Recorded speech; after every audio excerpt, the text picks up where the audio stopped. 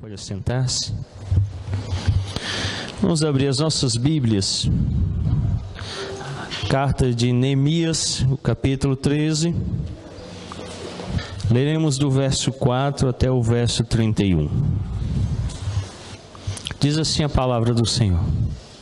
Ora, antes disto, Eliacibe, sacerdote, encarregado da câmara da casa do nosso Deus, se tinha aparentado com Tobias, e fizera para este uma câmara grande, onde dantes se depositavam as ofertas de manjares, o incenso, os utensílios e os dízimos dos cereais, do vinho e do azeite, que se ordenara para os levitas, cantores e porteiros, como também contribuições para os sacerdotes. Mas quando isso aconteceu, não estive em Jerusalém, porque no 32º ano de Artaxerxes, rei da Babilônia, eu fora ter com ele. Mas ao cabo de certo tempo pedi licença ao rei e voltei para Jerusalém. Então soube do mal que Eliacibe fizera para beneficiar a Tobias, fazendo-lhe uma câmara nos pátios da casa de Deus. Isso muito me indignou a tal ponto que atirei todos os móveis da casa de Tobias fora da câmara. Então ordenei que se purificassem as câmaras e tornei a trazer para ali os utensílios da casa de Deus, com as ofertas de manjares e o incenso.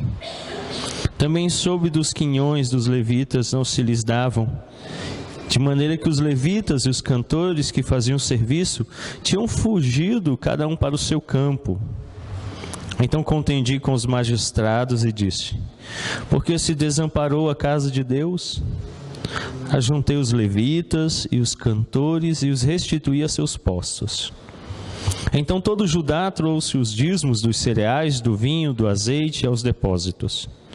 Por tesoureiros dos depósitos pus Selamias, o sacerdote, Zadok, o escrivão, e dentre os levitas Pedaías, como assistente deles, Hanã, filho de Zacur, filho de Matanias, porque foram achados fiéis. E se lhes encarregou que repartissem as porções para seus irmãos. Por isso, Deus meu, lembra-te de mim, e não apagues as beneficências que eu fiz à casa de meu Deus e para o seu serviço. Naqueles dias, vi em Judá os que pisavam lagares ao sábado, e traziam trigo que carregavam sobre jumentos, como também vinho, uvas e figos de toda sorte de cargas que traziam a Jerusalém no dia do sábado. E protestei contra eles por venderem mantimentos neste dia. Também habitavam em Jerusalém tírios que traziam peixes e toda sorte de mercadorias que no sábado vendiam aos filhos de Judá e em Jerusalém. Contendi com os nobres de Judá e lhes disse: que mal é este que fazeis, profanando o dia de sábado? Acaso não fizeram vossos pais assim, e não trouxe o nosso Deus todo este mal sobre nós e sobre esta cidade? E vós ainda trazeis ira maior sobre Israel, profanando o sábado? Dando já sombra às portas de Jerusalém antes do sábado, ordenei que se fechassem, e determinei que não se abrissem, senão após o sábado. As portas coloquei alguns dos meus moços, para que nenhuma carga entrasse no dia de sábado. Então os negociantes e os vendedores de toda sorte de mercadorias pernoitaram fora de Jerusalém, uma ou duas vezes. Protestei, pois, contra eles, e lhes disse: por que passais a noite defronte do muro? Se outra vez o fizerdes, lançarei mão sobre vós. Daí em diante não tornaram a vir no sábado. Também mandei aos levitas que se purificassem e viessem guardar as portas, para santificar o dia de sábado. Também nisto, Deus meu, lembra-te de mim, perdoa-me segundo a abundância da tua misericórdia. Vi também naqueles dias que judeus haviam casado com mulheres asdonitas, amonitas e moabitas. Seus filhos falavam meio asdonita e não sabiam falar judaico, mas a língua de seu respectivo povo.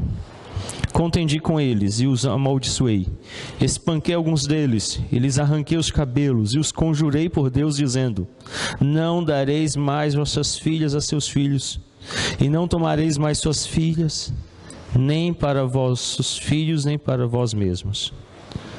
Não pecou nisto Salomão, rei de Israel? Todavia, entre muitas nações não havia rei semelhante a ele. E ele era amado do seu Deus, e Deus o constituiu rei sobre todo Israel. Não obstante isso, as mulheres estrangeiras o fizeram cair no pecado. Dar-vos-íamos nós ouvidos para fazermos todo este grande mal, prevaricando contra o nosso Deus, casando com mulheres estrangeiras? Um dos filhos de Joiada, filho do sumo sacerdote Eliacibe, era genro de Sambalate, o horonita, pelo que o afugentei de mim. Lembra-te deles, Deus meu, pois contaminaram o sacerdócio, como também a aliança sacerdotal e levítica. Limpei-os, pois, de toda estrangeirice, e designei o serviço dos sacerdotes e dos levitas, cada um do seu mistério, como também o fornecimento de lenha em tempos determinados, bem como as primícias. Lembra-te de mim, Deus meu, para o meu bem. Oremos. Bondoso Deus de graça e misericórdia, agora estando o teu povo diante da santa lei e tendo lido ela com fé, rogamos que ela seja aplicada a nosso coração, não por artifício ou artimanha humana, mas, ó Deus, que o seja pelo poder do Espírito Santo para nossa edificação e consolo. É o que nós pedimos e rogamos em o nome santo de teu Filho amado Cristo Jesus. Amém. Nós estamos aí avançando e hoje o nosso tema é uma liderança que reforma. O livro de Neemias, como temos visto, possui 13 capítulos e são 406 versos. O propósito do livro é registrar os acontecimentos relacionados à reconstrução dos muros de Jerusalém. O nome Neemias significa o conforto de Deus. Esdras e Neemias tiveram carreiras simultâneas. Esdras e Neemias são um único livro no texto hebraico e a continuação também de 1ª e 2ª Crônicas. O livro de Neemias ele ocupa um lugar importante no palco histórico. O povo hebreu tinha sido outrora uma força poderosa no Oriente. Mas em 722 a.C., Deus castigou as tribos do norte, permitindo que os assírios os dominassem. Foram levados cativos, deportados e estabelecidos entre outras nações. Os primeiros exilados voltaram sob a liderança de Zorobabel em 538 a.C. Você vê isso lá em Esdras, capítulo 1 até o capítulo 6. E aí foi lançado então o alicerce do templo, mas a obra sofreu oposição dos samaritanos ao norte. E mais de 15 anos se passaram antes que o templo fosse completado. Mais tarde, outro grupo de judeus voltou a Jerusalém. Eram liderados por Esdras, 458 a.C.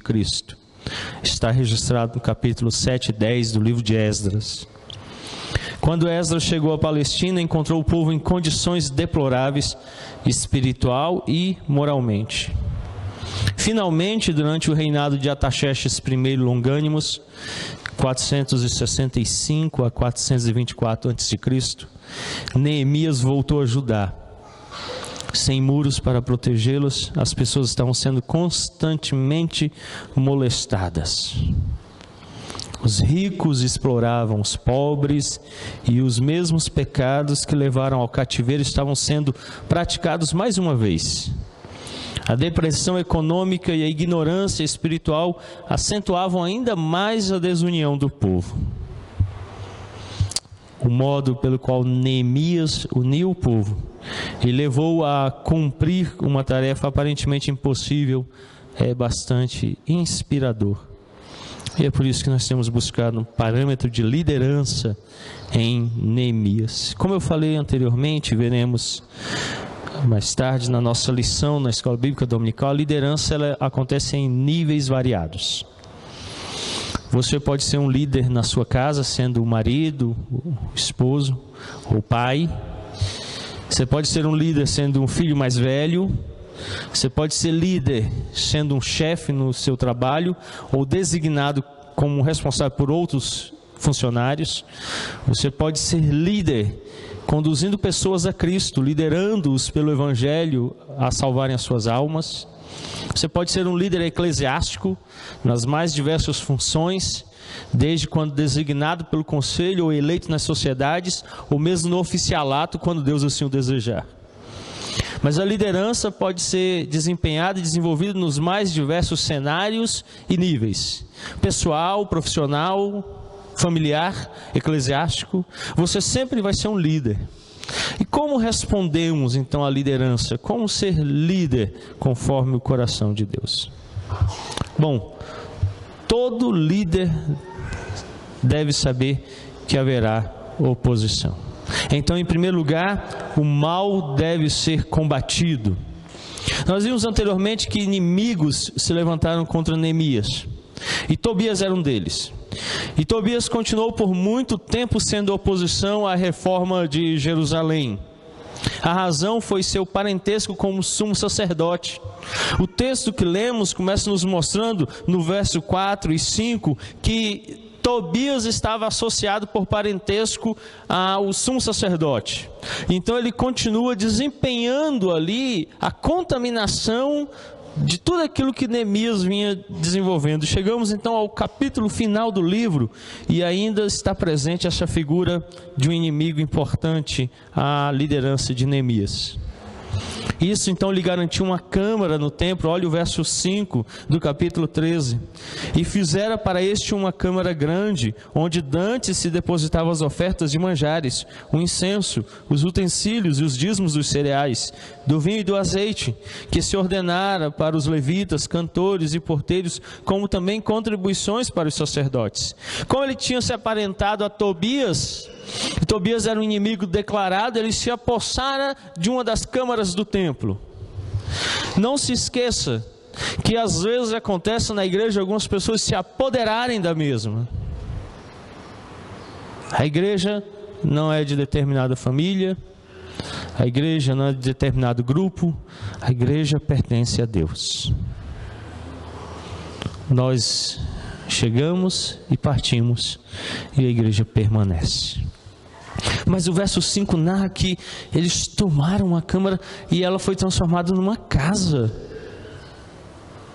numa propriedade particular, e ele passara a habitar ali. E às vezes é comum isso acontecer. Algumas pessoas se apoderam daquilo que não lhes pertence e vivem como se aquilo fosse deles. Lembre-se, a igreja não é uma extensão da nossa casa. Para começar, na teologia reformada, nem a nossa casa é nossa. Somos mordomos a serviço do rei. A minha casa é dele, os meus bens são dele, a minha vida é dele, a igreja é dele, a liderança é dele, o pastorado é dele, os dons são deles, a faculdade, os poderes, a riqueza, os filhos, a esposa. A Bíblia declara que quem adquire uma boa esposa adquire do Senhor, que os filhos são herança do Senhor, que a minha família não me pertence, mas é dele, os meus bens não são meus, mas são dele. Os dízimos nada mais são do que uma lembrança constante de que tudo lhe pertence. O que pertence não é o que é entregue, é o que fica. E aquilo que é entregue é uma representação dos 100% que é dele. E que visivelmente, representado em culto, apontam a realidade. Mas esses inimigos de Neemias assumem aquele lugar do templo e fazem ali a sua casa. E passam a habitar ali. Neemias explica em tom de desculpas que isso aconteceu somente porque ele não estava na cidade. Olha o verso 6. Mas quando isso aconteceu, não estive em Jerusalém, porque no 32º ano de Artaxerxes, rei da Babilônia, eu fora ter com ele, mas ao cabo de certo tempo pedi licença ao rei e voltei para Jerusalém. Lembram? Neemias, ele não é um presbítero, nem um pastor, ele não é sacerdote, ele não é levita, ele não é profeta, ele é um copeiro do rei. E ele disse ao rei quanto tempo ele passaria fora. E a fidelidade dele ainda é tão grande que ele narra no versículo que no tempo em que ele precisou, ele retornou ao rei. E aí chegando lá, o texto diz: mas ao cabo de certo tempo pedi licença ao rei e voltei a Jerusalém. Ele volta e quando chega encontra a casa de Deus dominada pelos seus inimigos. E aí então agora Neemias vai reagir. Quando soube, ele tomou então a atitude imediata. Olha o verso 8. Isso muito me indignou a tal ponto que atirei todos os móveis da casa de Tobias fora da câmara. Meu irmão, talvez isso assuste um pouco você, mas às vezes é preciso atirar fora. Às vezes tem que jogar fora mesmo. Às vezes a gente tem que lançar fora. O texto diz que ele é indignado, e não é a primeira vez que a gente conhece indignação. O próprio Jesus Cristo se indignou, tomou as suas vestes, fez um chicote de 3 pontas, um azorrague, e ele mesmo chicoteou e expulsou para fora do templo um grupo de cambistas. Literalmente na pancada, deu chicotada e colocou para correr. Às vezes o líder precisa tomar atitude e dizer assim: basta, chega, lança para fora, retira. Quando há alguém que se apropria, se apossa, que domina o que ele não deveria fazer, o líder precisa às vezes tomar a atitude de retirar, para o bem da reforma da obra de Deus. Às vezes um líder precisa literalmente lançar fora. Com isso, demonstrou imediatamente ao povo que os princípios da fé eram inegociáveis, e ainda ordenou a purificação. Olha o verso 9. Então ordenei que se purificassem as câmaras, tornei a trazer para ali os utensílios da casa de Deus, com as ofertas de manjares e o incenso. Então ele expulsa, manda purificar e restaura o uso da casa de Deus. Ou ensinam de forma contrária entre nós, se apossando daquilo que não lhes pertence, montando casa onde não deveriam montar, ensinando aquilo que não deveriam ensinar. Devemos purificar, lançar fora. Nós temos de fato permitido que muitos dos inimigos da reforma permaneçam dentro da casa de Deus. Neemias então ordena: purifica, limpa, lança fora esses inimigos que pensam de forma contrária àquilo que Deus tem feito no meio do seu povo. Cumprindo promessas, em segundo lugar. Na empolgação, as pessoas costumam fazer promessas, mas às vezes posteriormente têm dificuldades em cumpri-las. Isso tem sido um grande problema entre nós, mas grande mesmo, grandiosíssimo, a ponto de tirar o descanso do pastor. Com o advento da internet, aconteceu algo semelhante à reforma protestante, quando surgiu a prensa. Os livros se tornaram algo comum e a reforma então expandiu-se através do material impresso. E hoje a reforma tem se expandido através da internet, mas isso tem causado um mal terrível. Tem se agregado entre nós aqueles que não creem como cremos, que têm grande dificuldade em crer na doutrina presbiteriana, e às vezes se empolgam. E a igreja é uma igreja confessional. Ela segue confissões, e dentre essas confissões se encontram aí os catecismos e a confissão de fé, que declaram a nossa fé como expressa nas Escrituras, em um resumo. E alguns se empolgam, vêm empolgados pelo que viram na internet ou leram em um determinado livro, e depois têm dificuldades em manter aquelas promessas que fizeram. no momento da aliança fiel, e encontra-se então lá no capítulo 9 de Neemias, o verso 38, por causa de tudo isso, estabelecemos aliança fiel e os escrevemos. E selaram os nossos príncipes, os nossos levitas e os nossos sacerdotes. Então, por causa da aliança fiel estabelecida, os judeus prometeram fidelidade a Deus.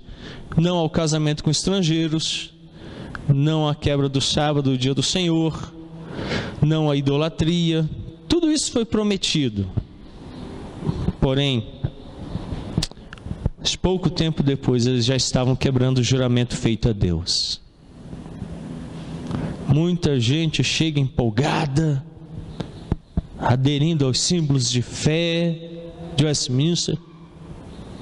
Pouco tempo depois, deixam de ser presbiterianos ou confessionais e aderem a alguns movimentos dos quais a gente até se assusta. A gente tem que ter muito cuidado e lembrar que o líder, para que produza reforma, precisa fazer com que as pessoas cumpram promessa. As Escrituras declaram que se você vai votar e não vai cumprir, é melhor que você não vote. Então, se você quer ser pentecostal na sua teologia, você deve aderir a uma igreja pentecostal. Se você quer ser arminiano e credo batista, é melhor aderir a uma igreja de teologia arminiana e credo batista. Mas se você quer ser confessional, reformado, e aderir ao princípio das Escrituras, da aliança, do pacto, do sistema de governo presbiteriano, se você quer viver aquelas doutrinas que esta igreja tem defendido desde a reforma protestante, você precisa ser fiel à sua declaração e ao seu pacto, à promessa que você faz. Quando você adere a esse sistema de governo e se torna membro dessa igreja por livre e espontânea vontade, você deve então dizer: eu seguirei o que está determinado e assim o cumprirei, a não ser que seja contrário às Escrituras Sagradas. Neemias notou que a casa de Deus estava sendo desamparada. É a primeira coisa que aconteceu. Aquele grupo que começou a se desviar, a primeira coisa que fez foi desamparar a casa de Deus, por falta de contribuição e sem ter como se manter. Olha o que diz os versos 10 a 14 do capítulo 13. Também soube que os quinhões dos levitas não se lhes davam, de maneira que os levitas e os cantores que faziam serviço tinham fugido, cada um para o seu campo. Então contendi com os magistrados e disse: porque se desamparou a casa de Deus? Ajuntei os levitas e os cantores, os restituí a seus postos. Então todo Judá trouxe os dízimos dos cereais, do vinho, do azeite aos depósitos. Por tesoureiros dos depósitos pus Selamias, o sacerdote, Zadok, o escrivão, e dentre os levitas Pedaías, como assistente deles, Hanã, filho de Isacu, filho de Matanias, porque foram achados fiéis, e se lhes encarregou que repartissem as porções para seus irmãos. Por isto, Deus meu, lembra-te de mim, e não apagues as beneficências que eu fiz à casa de meu Deus, e para o teu serviço, e para o seu serviço. A primeira coisa que acontece, geralmente essa pessoa deixa de contribuir, ela deixa de participar, de ofertar, de dizimar, de desempenhar serviço. Geralmente a falta de cumprimento da promessa começa por aí. Ele abandona todo tipo de apoio. A Constituição da Igreja Presbiteriana do Brasil declara que é dever do membro dar apoio moral e financeiro à obra de Deus. Então, em geral, aqueles que não vão cumprir a promessa que fizeram deixam de apoiar, deixam de sustentar a obra, de mantê-la. Neemias, quando retorna, encontra algo deplorável. Todos aqueles que serviam na casa de Deus tinham ido embora, porque não havia mais como sustentá-los, e algo terrível tinha acontecido. Desde que se originara Israel, Deus tinha feito isso através de 12 tribos. Somente 11 dessas tribos tinham recebido herança na terra. Porque a 12ª não? Porque os levitas não tinham que se ocupar com outra coisa senão a casa de Deus. Então eles não tinham herança, não tinham terra, plantação, propriedades. Viviam no templo, desligados de outros afazeres. E era dever das outras 11 tribos sustentarem aqueles que serviam na casa de Deus. E quando Neemias retorna, a primeira decepção é esta: a casa de Deus tinha sido abandonada. Leia o profeta Ageu e o profeta Malaquias, que profetizam nessa época. E nos 2 livros, os 2 profetas acusam Israel de terem abandonado a casa de Deus. Então ele diz: os levitas se foram, os cantores da casa de Deus e os sacerdotes arrumaram um outro emprego, porque não há sustento. Tobias tinha se apropriado daquilo que era de Deus e feito dele, e o povo tinha se desanimado.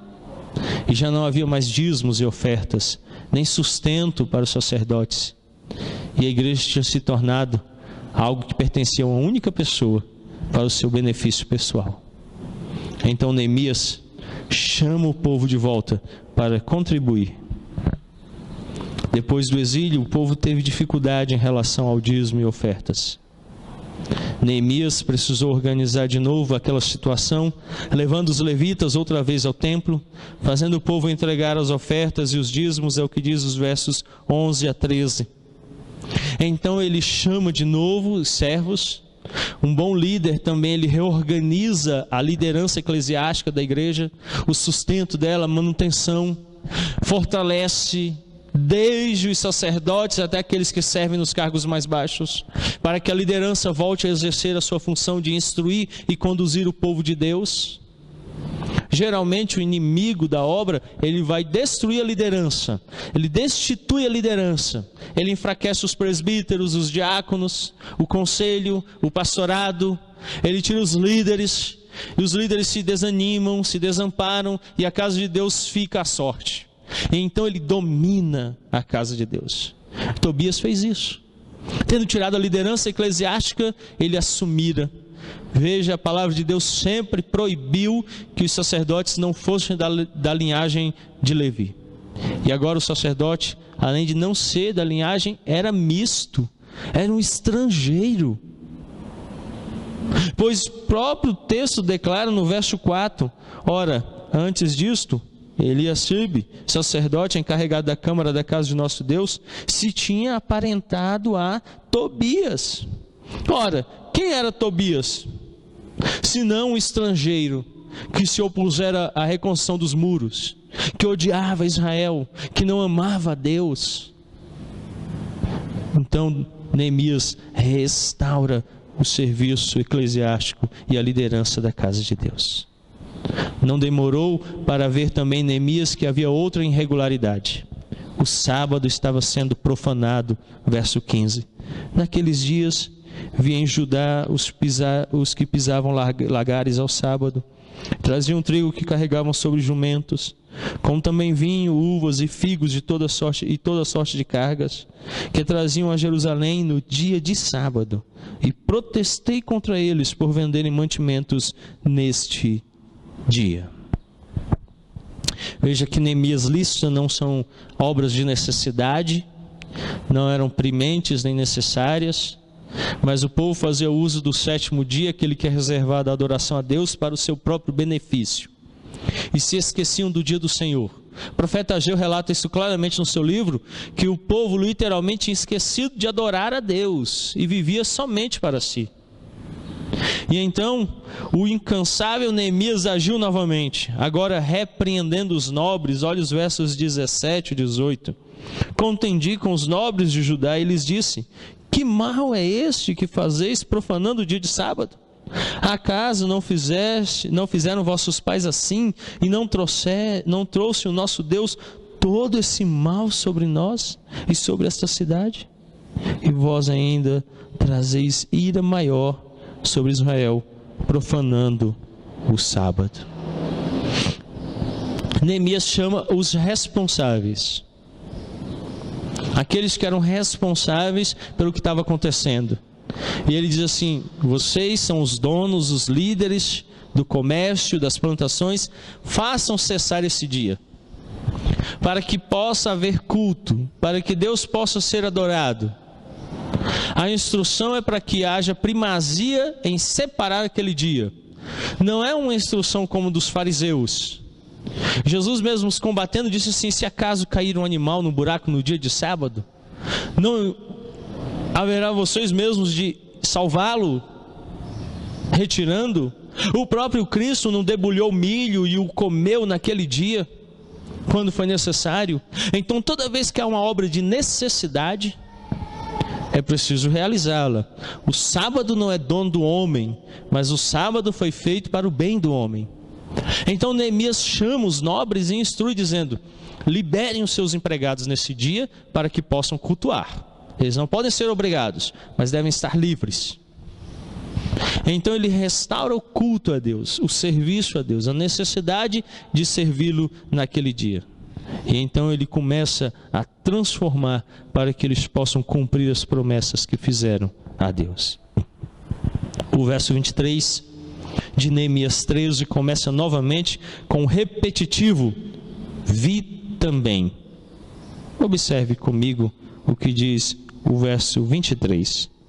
Vi também naqueles dias que judeus haviam casado com mulheres asdonitas, amonitas e moabitas. Infelizmente, as transgressões não paravam por aí. Os judeus haviam quebrado a aliança e se casado com estrangeiros. Os filhos dos judeus falavam uma língua misturada, é o que diz o verso 23. Vi também naqueles dias que os judeus haviam casado com mulheres asdonitas, amonitas e moabitas. E então o verso 24 diz: seus filhos falavam meio asdonita e não sabiam falar judaico, mas a língua de seu respectivo povo. O que a Bíblia está dizendo aqui não é que seja proibido falar outro idioma, outra língua. O problema é que, falando outra língua, eles não podiam entender aquilo que lhes era dado em instrução na sua língua materna, nem ler as escrituras na língua materna. O grande problema é que às vezes os nossos filhos estão sendo ensinados não nas sagradas escrituras, mas na Bíblia do diabo. O grande problema é que muitas vezes os nossos filhos não aprendem a falar com Deus, mas o Deus deles é o hedonismo, o materialismo, e são treinados numa língua estranha. Orar, ler a Bíblia, ir à igreja, amar a Deus, são de fato desconhecidos aos nossos filhos. São atos estrangeiros. E eles são nacionais deste tempo presente. É isso que o texto está combatendo. Os filhos dos judeus não tinham que estar acostumados aos outros povos, mas antes acostumados ao povo de Deus, conhecendo a língua. Que futuro haveria para essas crianças, sendo ensinadas por mães idólatras e mal conhecendo a língua hebraica? Qual seria o futuro delas, se não teriam como se instruir nas escrituras, se as mães eram idólatras? Ao que então Neemias lembrou-lhes do caso de Salomão, que se desviou por causa de suas mulheres, verso 26 e 27. Não pecou nisto Salomão, rei de Israel? Todavia, entre muitas nações não havia rei semelhante a ele. E ele era amado do seu Deus, e Deus o constituiu rei sobre todo Israel. Não obstante isso, as mulheres estrangeiras o fizeram cair no pecado. Dar-vos-íamos nós ouvidos para fazermos todo este grande mal, prevaricando contra o nosso Deus, casando com mulheres estrangeiras? Essas mulheres não guardavam aliança, não consagravam seus filhos quando nascidos ao Senhor, não amavam a lei de Deus, não amavam a Deus, eram idólatras. O evangelicalismo é idólatra, lembre-se disso. O evangelicalismo adora um Deus que é o ouro, que é o dinheiro, a saúde. O evangelicalismo, o louvor deles é o próprio homem. Ele é antropocêntrico, o homem está no centro. A música deles é para o bem-estar do homem, a satisfação do homem. O culto que eles prestam é a si mesmo. Eles rejeitam a aliança de Deus, quebram os preceitos de Deus, negam aos seus filhos o amor de Deus, vivem centrados de tal forma no homem, que a única confissão que lhes importa é a do próprio homem, feita pela boca do homem, por isso são credobatistas. Porque rejeitam que Deus, na sua soberania, possa salvá-los, predestiná-los, amá-los, mesmo quando eles estão mortos em delitos e pecados. E creem que o homem precisa por si mesmo declarar amar a Deus, escolher a Deus, aceitar a Deus, buscar a Deus. São estrangeiros no que diz respeito às Escrituras, desconhecendo a verdade de Deus. Por isso, muito cuidado para que os seus filhos não sigam a idolatria. Eu estou terminando de ler o livro do John MacArthur, Fogo Estranho, e é assustador vermos o quanto a igreja evangélica se tornou idólatra. Idólatra. Tem tantos deuses e tantas imagens quanto o catolicismo apostólico romano. E os nossos filhos às vezes se casam com estrangeiros, se tornam idólatras, seguindo estrangeirices, como diz Neemias. Então, por último, ele fala das reformas finais. Dando continuidade à reforma que começou, Neemias se depara com um perigo ainda maior. O próprio sacerdócio estava ameaçado. Sabemos que Tobias havia se aparentado com o sumo sacerdote.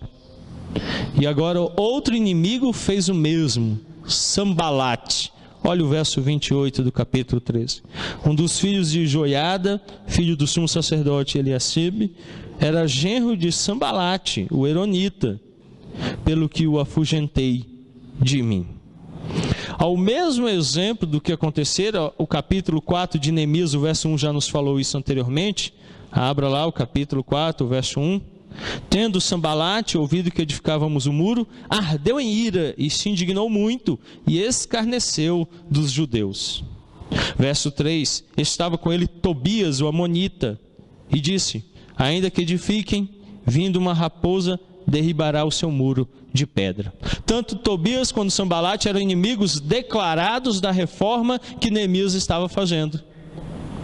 E então não só Tobias entrou no sumo sacerdócio, como agora também Sambalate se infiltra. A estratégia dos inimigos é se infiltrar na liderança e ali participar. E então eles começam a deturpar tudo aquilo que Deus tinha feito. Então uma das últimas atitudes de Neemias foi a de limpar toda a estrangeirice. Tanto Sambalate quanto Tobias eram estrangeiros. Então olha o que diz o verso 30. Limpei-os, pois, de toda estrangeirice, e designei o serviço dos sacerdotes e dos levitas, cada um no seu mistério. Os irmãos, nós somos presbiterianos, confessionais, e eu não sei porquê começamos a aderir práticas que não são presbiterianas. E algumas igrejas se tornaram batisterianas, assembleianas e por aí vai. E Neemias vem e limpa de toda estrangeirice, tudo aquilo que era estrangeiro a Israel. E ele fala: nós vamos viver como um povo de Deus, conforme as nossas práticas, os nossos costumes, conforme aquilo que Deus tem ordenado na sua palavra. E não vamos abrir mão de viver conforme tudo aquilo que o nosso Deus tem designado. E Ele limpa Israel. Às vezes a gente precisa fazer uma limpeza. Nós não temos espaço para sistema de governo episcopal, congregacional, credobatismo. Nós não temos espaço para culto antropocêntrico. Nós não temos espaço para práticas idólatras, hedonistas, materialistas. Nosso sistema de governo é presbiteriano. Nós cremos que o nosso Deus age através de um pacto, uma aliança. Nós defendemos e vivemos conforme aquilo que é praticado no Antigo e Novo Testamento, crendo que Deus criou todas as coisas, pelo seu poder soberano conduz tudo, e que vai consumar todas as coisas na obra de Cristo, e que reinaremos com Ele no tempo futuro e no presente. Então hoje nós vivemos na implantação do reino, por isso somos amilenistas.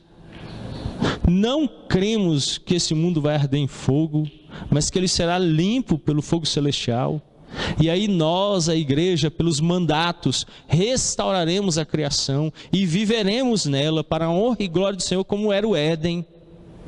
Essas são as práticas que temos aberto mão para vivermos o dispensacionalismo, para crermos como os adventistas que tudo vai ser aniquilado,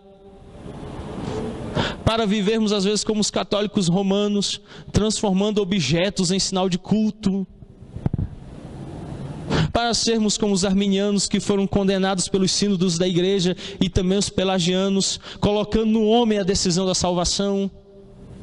Nós não cremos assim.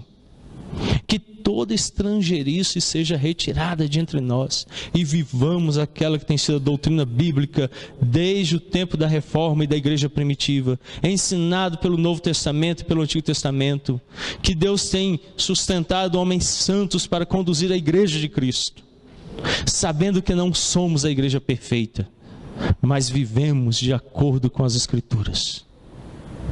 É difícil, mas às vezes a estrangeirice precisa ser eliminada. E foi o que Neemias fez. Uma liderança que reforma, vive para transformar a igreja. O livro termina com uma frase que Neemias usou bastante na obra de reconstrução dos muros. Olha o verso 31. Como também o fornecimento de lenha em tempos determinados, bem como as primícias. Lembra-te de mim, Deus meu, para o meu bem. Essa expressão, lembra-te de mim, Deus meu, para o meu bem, é a invocação que Neemias faz, de que Deus deve julgá-lo para o bem e para o mal. Se ele proceder conforme a vontade de Deus, ele receberá a bênção. Se ele proceder contrário à vontade de Deus, ele será julgado por Deus. Que nos lembremos disso. Que Deus seja sobre nós e nos julgue para o bem e para o mal. Oremos. Bondoso Deus, como Neemias teve uma obra tão importante a ser executada, com tantos opositores, numa época em que o povo estava ainda contaminado por tão grande pecado e prestes a ser novamente castigado pelo Deus Todo-Poderoso, Neemias levantou-se para lutar contra esses poderosos inimigos que dominavam, que tinham estratégias malignas, de grande oposição. Mas em oração, em sabedoria, Neemias resistiu e eliminou toda estrangeirice do meio do povo, e os conduziu ao arrependimento, e renovou o povo pela pregação da palavra em uma liderança bíblica, pregando a palavra de Deus e os instruindo ao abandono do pecado, ao arrependimento e uma vida santa. Os levou a viver conforme os preceitos que Deus tinha dado ao seu povo, e os separou, e os colocou em aliança com Deus, e os chamou a cumprir esta aliança, e a viver a confessionalidade como liderança. Se cremos, ó Deus, que aqui tem sido pregada a santa palavra com fidelidade, e se temos confessado que ela está expressa corretamente nos símbolos de fé, dar-nos força para resistirmos a toda oposição, para purificarmos a Tua casa e nos santificarmos a Ti, e vivermos em aliança com o nosso Deus, mesmo que isso nos coloque em oposição a homens maus. Sustenta-nos e fazemos como Neemias. Lembra-te, ó Deus, para o bem e para o mal de nós. É o que oramos em nome de Cristo Jesus. Amém.